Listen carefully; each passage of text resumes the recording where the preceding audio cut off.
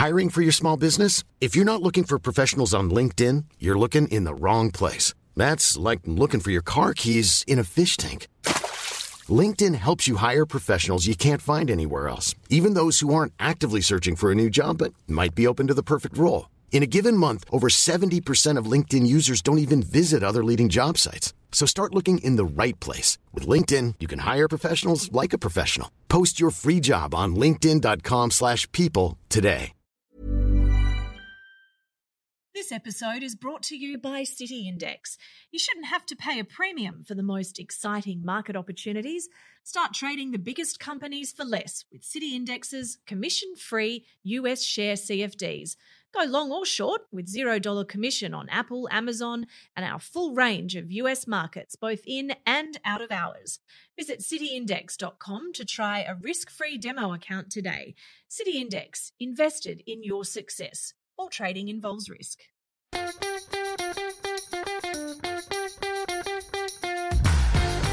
From Barangaroo Studios, the AusBiz COB is the key stuff you need to know about the day in business and finance. Well, hello. It's the 5th of September, 2022. This is the COB, the stuff you need to know about the day in business and markets and I suppose everything besides impacting your investments. I'm Nadine Blaney here with David Scott. How are you, Scotty? I'm just celebrating the fact that the market got a win today. It did get a win, up by 0.3%, coming off a pretty rough week last week. And also, after a negative session on Wall Street on Friday in the wake of that jobs report, I don't think we really need to go into it too much. But how much do you think just a quiet night in the U.S., considering markets are on holidays there, has to do with what happened here today? A lot of it, because you see it time and time again when volumes are pretty weak. There's no institutional involvement. Retail sphere generally goes and buys, and I'm not surprised to see the reaction today.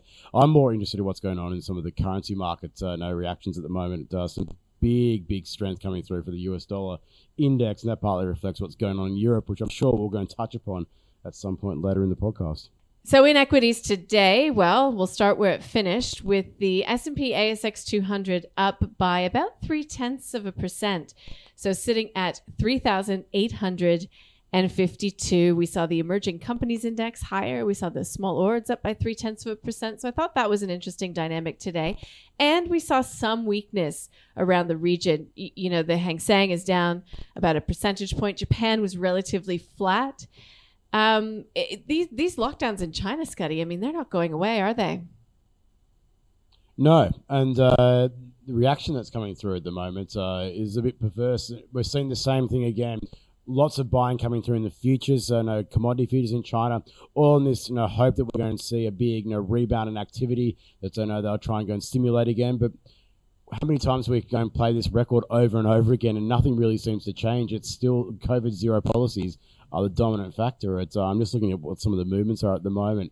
The one thing that's being really expressed at this point in time is some pretty significant weakness in the Chinese yuan at this stage. So I just wonder what's going on. It just doesn't seem like a healthy move, but just another one driven by stimulus hopes more than anything. Yeah, okay. And that's one of the conversations that I had today with a guest, just that, stimulus will be coming through in a more significant way, likely at or around the People's Congress that's happening later this year. That was actually a conversation with Raymond Chan, which was mostly focused on reporting season here. But we did talk about China because, I was asking about the miners and he said you just can't divorce the two. So if you'd like to listen to that one, just look up Raymond Chan on the website and you can listen to it as well. Look, one of my favorite conversations from today, I don't mind saying, was with Junbei Liu from Tribeca Investment Partners. Because, of course, we're in that phase, Scotty, where there was very little corporate news, but plenty of analysis still coming in the wake of reporting season. So she talked 4 stocks that she really likes, even more perhaps post-reporting season. And you can listen to that via the show notes as well. Yeah, I'm not going to give the name away, but one of the ones that she mentioned at the end, I do like their products. Yeah. Okay. Good. There you go. There's a few that might fall in that category. I'll leave it there, though. I don't think one of them does. No. Okay. So it's not the trinkets one. It's more maybe the one that's got a deep red color at times. Possibly. We'll see. Something like that. Yeah. All right. So there was, in terms of equities, obviously if I look at the market map, the banks came under a lot of pressure. The miners did really well, except for Fortescue. So we've got some of these dividends coming out of the market as well. And energy names did really well today. Woodside was up by 4.4%. I mean, it's really tough to get a clear picture as to where energy heads from here. But we've got OPEC Plus tonight, which will be an interesting one. Yeah, how they go, I don't think there'll be any surprise. We saw that threat that they might go and pull back on production, but I certainly don't think that's going to be the case at this meeting. There's no real expectation of a big movement, but it really comes down to what's happening in Russia with that Nord Stream 1 pipeline. We know that indefinitely shut down due to a leak, inverted commas, the old leak problem. And then the scramble for energy substitutes takes place, and we're seeing that today. Coal, crude, gas, everything is flying at this point in time. And another thing as well that's influencing the material space is the Chilean referendum that was held over the weekend. The outcome there has gone and supported a lot of those names in the mining space. So a lot of different factors at play. But certainly in that energy sector in particular, more traditional energy, it really comes back to that gas pipeline and the fact that no one really knows if and when it'll be turned back on.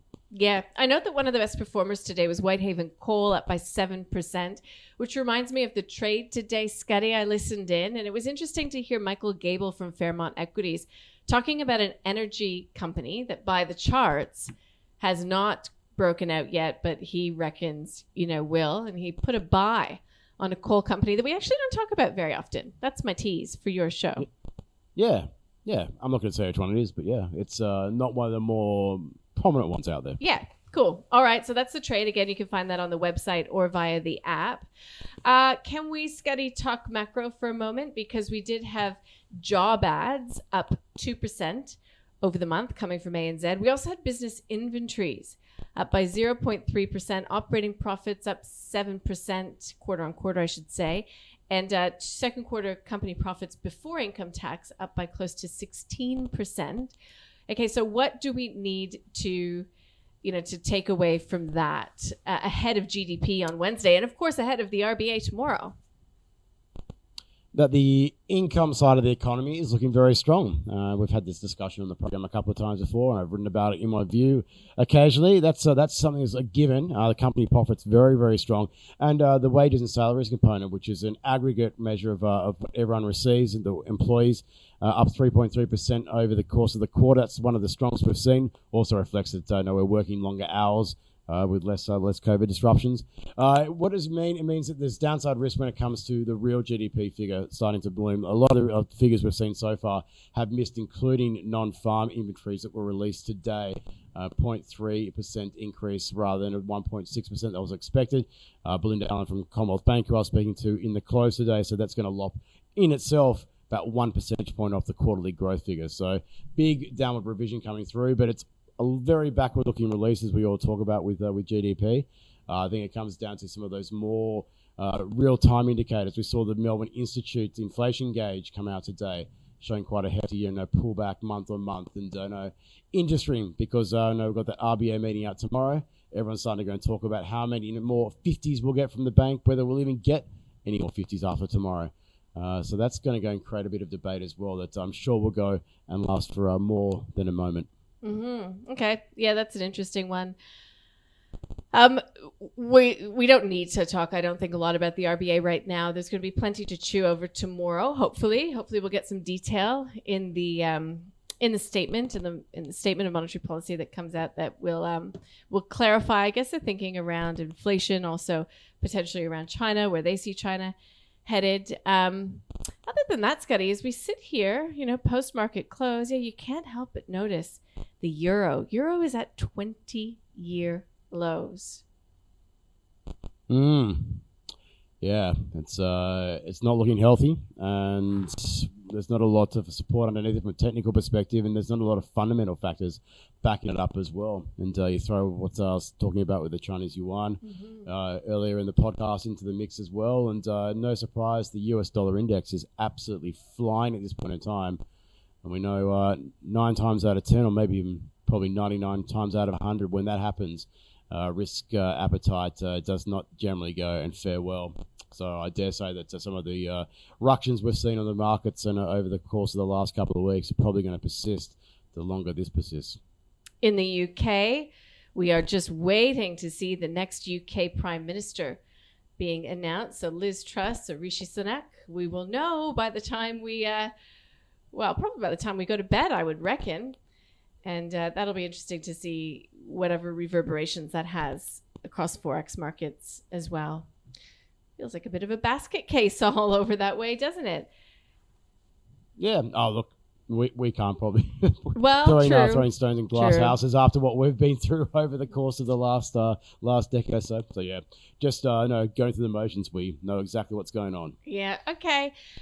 Listen, there's not a lot on the corporate calendar tomorrow. A lot of it will be about the RBA. We'll be watching companies trading ex-dividend again. I do know a little bit of news out just toward the close. We've got U.S. crude futures rising, over $2 to about $88.90 per barrel. We've had Propac today announce that it is looking to undertake an underwritten entitlement offer. So a bit of company news coming through there. But for the most part, it's all quiet on the corporate front. If you go to our website, though, there's plenty of analysis on the reporting season, the companies that outperformed, underperformed, how the analysts are weighing it all up. Now, anything we've missed today, Scotty? I don't think so. It's one of those kind of filling days where we wait for the US markets to come back and respond. We saw that pretty abrupt sell-off late on Friday. We'll see how the Europeans go today. They're going to probably set the tone for us tomorrow and see whether they can go and try and claw off themselves off the mat. It's going to be a pretty ugly start. Looking at the Euro Stoxx 50 down about 3% or so.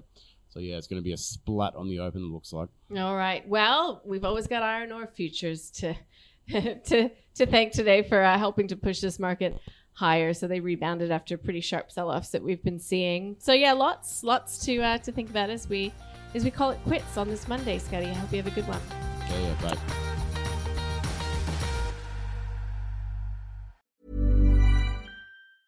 Hey, it's Paige DeSorbo from Giggly Squad. High quality fashion without the price tag. Say hello to Quince.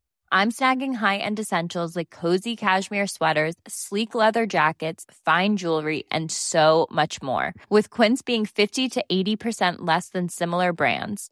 And they partner with factories that prioritize safe, ethical, and responsible manufacturing. I love that. Luxury quality within reach. Go to quince.com/style to get free shipping and 365-day returns on your next order. Quince.com/style.